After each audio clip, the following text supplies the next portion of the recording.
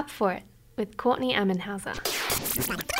You're with me. My name's Courtney Ammenhauser, and this show's called Up For It. And I'm pretty blessed this morning because we've already had one premiere on the show from Lady Lash, and now I've got another. But not only do we have the premiere, I also have the artists themselves joining me. Good morning to Sweetie Band.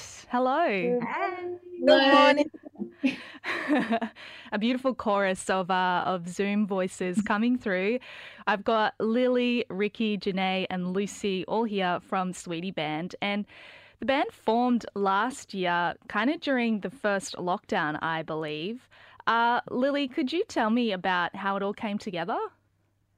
So Rick and I lived together for a few years before lockdown. So by the time we were in lockdown together, we were kind of inseparable anyway. And so we were just trying to fill our time.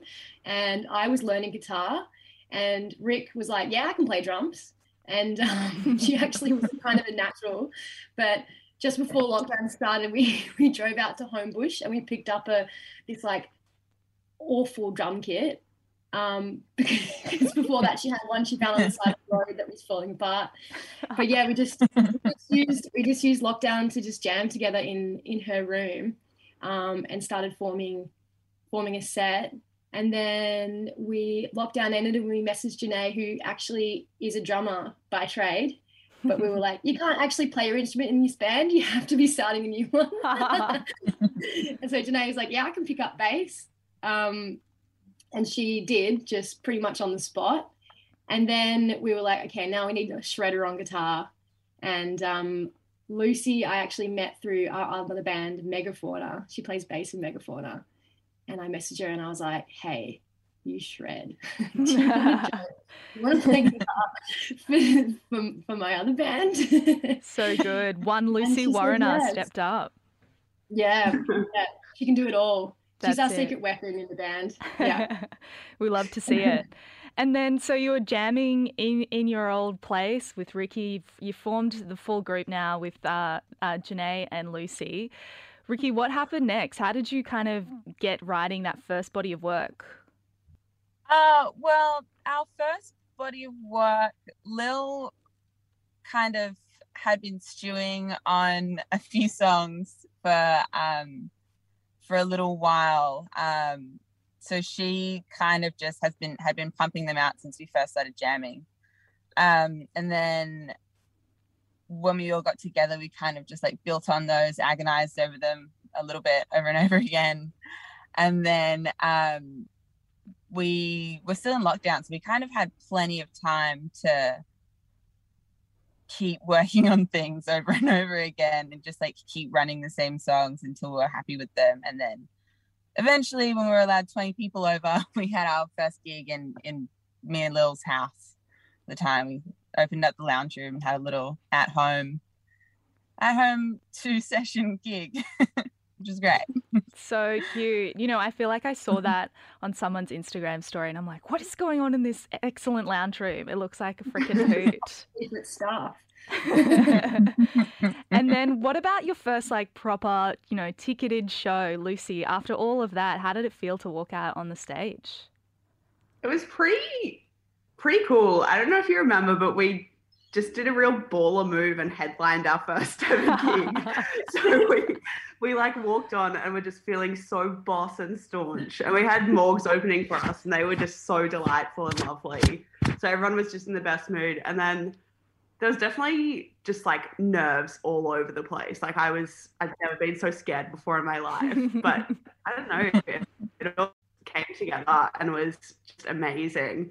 There's actually this photo, it's like my favorite photo of us straight after the gig and we're all at the front and we just have the biggest, cheesiest smiles on our face and it's so cute. Oh, that's so wholesome. It was amazing. So good. Now, we are going to hit play on Boundary Queen pretty soon, but Janae, I wanted to talk to you about the sound of Sweetie because you kind of, you're blending a few different elements in there. Can you talk to me about some of the artists or tracks even that inspired this debut single, Boundary Queen? Because I understand that there's a playlist of songs that you've kind of put together to showcase that. Yeah, I think, a lot of them were sort of directed by Lil, I guess, like sort of moved off from Lil's inspiration from, I think Matiel was a huge one, who I hadn't heard of, but I feel like that's a really strong inspo for Boundary Queen especially. And then I guess like elements of just other like rocking chicks like PJ Harvey. We love our friends as well, like Body Type and stuff. Just sort of anyone who's got a bit of like feminine drive behind them, I feel like. Hell yeah. Would you say? Yeah, big time.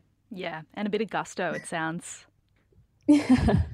We're going to hit play on Boundary Queen now, but last question before we go. Who's the real Boundary Queen of Sweetie? Are you going to job anyone in? Depends how you interpret the question. So you've either got amazing boundaries or you're terrible. Yeah. I think it's me, because I can never hold back on texting you guys at all times of the day. Like, I got no boundaries when it comes to band texting. We're never going to set boundaries on that. Yeah. These guys are all up for it, so. Hell yeah. Well, Sweetie, thank you so much for coming on the show. It's been a real treat chatting to you. Let's hit play on your debut single, Boundary Queen, and light up that text line, please. Tell me what you think.